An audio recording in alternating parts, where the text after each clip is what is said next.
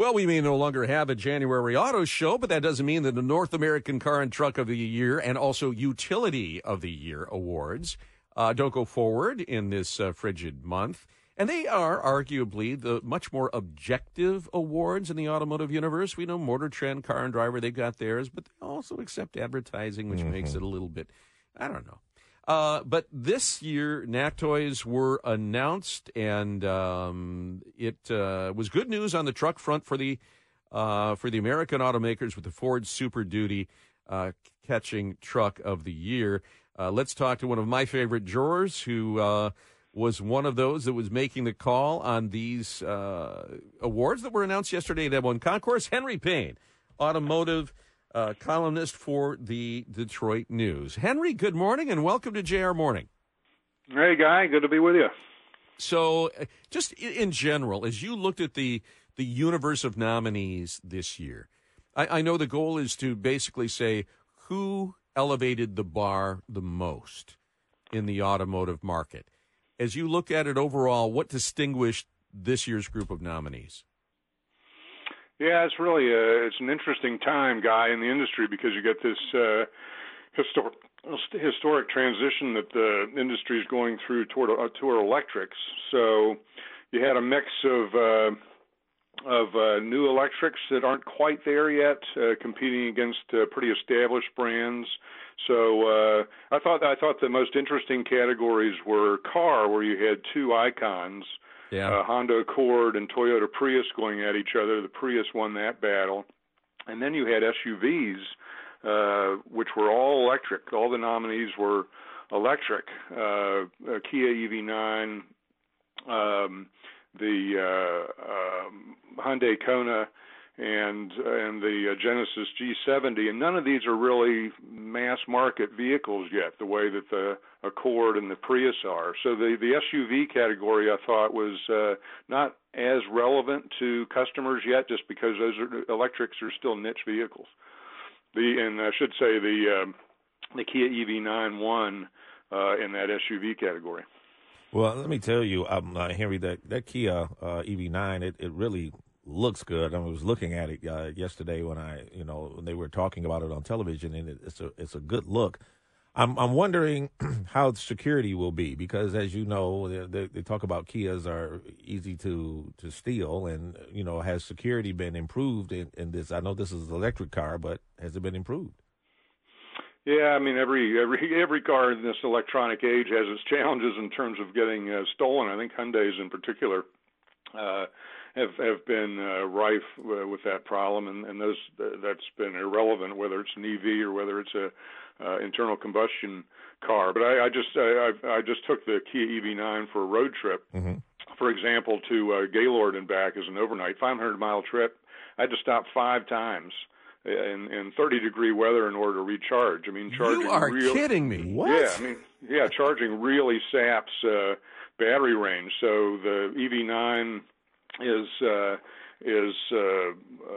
claims to have 270 miles of range. In truth, I was just getting about 55% of that. So in a 3-row family SUV, that's a real issue for families.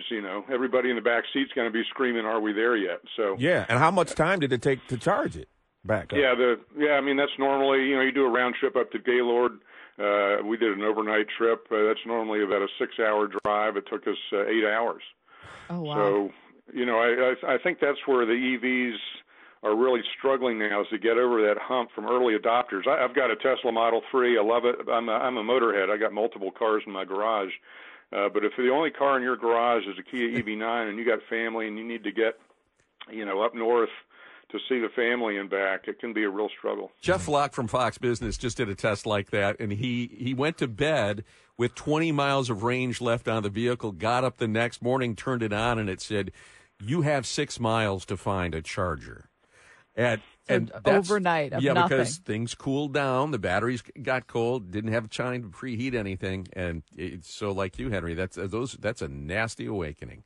Yeah, and he was in a Tesla, and I watched some of that flock coverage, and Tesla, he's in a Tesla very similar to the one I own. He was driving a Model Y, which is the SUV version of the Model 3, and Tesla has the most robust charging structure out there. And part of the problem for me when I was testing the Kia EV9, and this isn't a knock just on the EV9. I mean, this is a general challenge for all EVs, is that if you're on a non-Tesla network, you don't know who's running that network. You don't know if chargers are available or not. At least with a Tesla charger, it's all in-house, so you know if the chargers are working.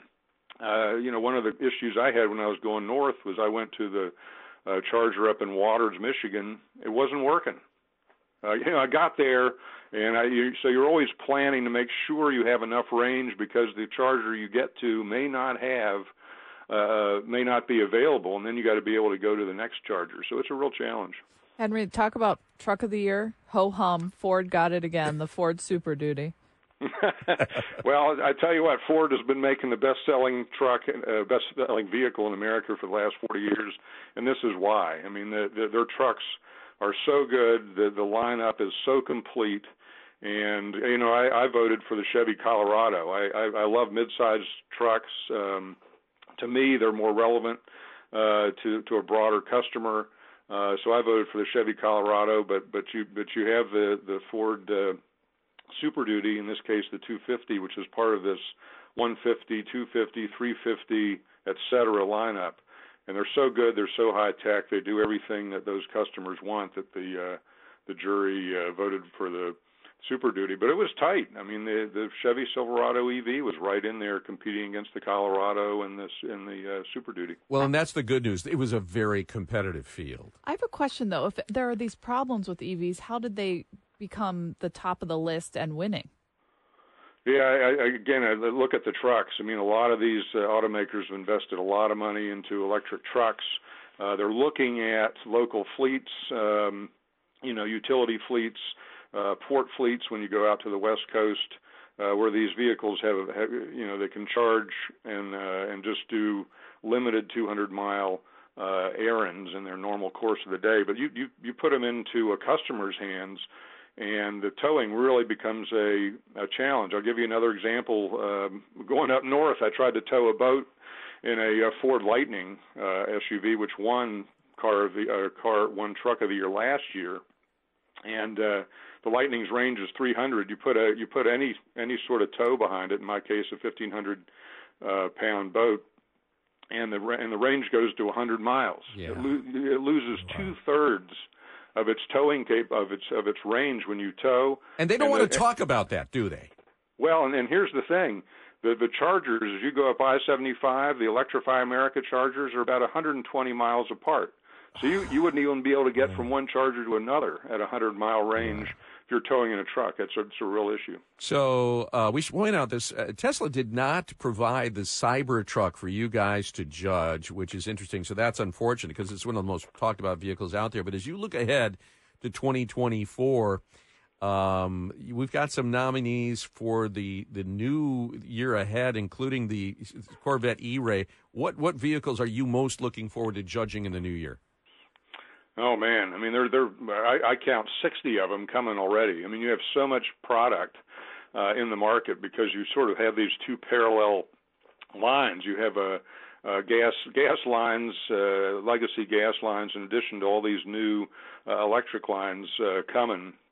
So there's all kinds of good stuff. I mean, one of the things we were really looking forward to this year was the year just passed, was we were hoping we were going to get Chevy Colorado, Toyota Tacoma, and Ford Ranger all going head to head. We didn't get that. The Ranger and the Tacoma got pushed into next year, so you'll have those two mid-sized trucks going at each other. That's going to be fun to judge those two trucks. The trucks have just gotten really good because they're kind of like SUVs now. You know, people use them as daily drivers, so they're very high tech. Yeah. Well, we can read all about it in the Detroit News under Henry Payne's byline, and you can always get Henry's latest test drives and also the ups and downs of living in the EV transition. And your bride sure is a tolerant soul. You're taking all these extra stops. I hope you feed her. Yeah. No, she's a great lady. Yeah, wait till I take her up north in the Tesla Cybertruck. That'll be an interesting trip. Yeah. She's one of my yoga buddies, so I feel her pain. Thanks so much, Henry. Do take care. Yeah, thanks, guys. Good to be with you. All right, and we should point out the one thing, functional always sometimes is ugly. The new Toyota Prius, pretty good looking. We'll be back.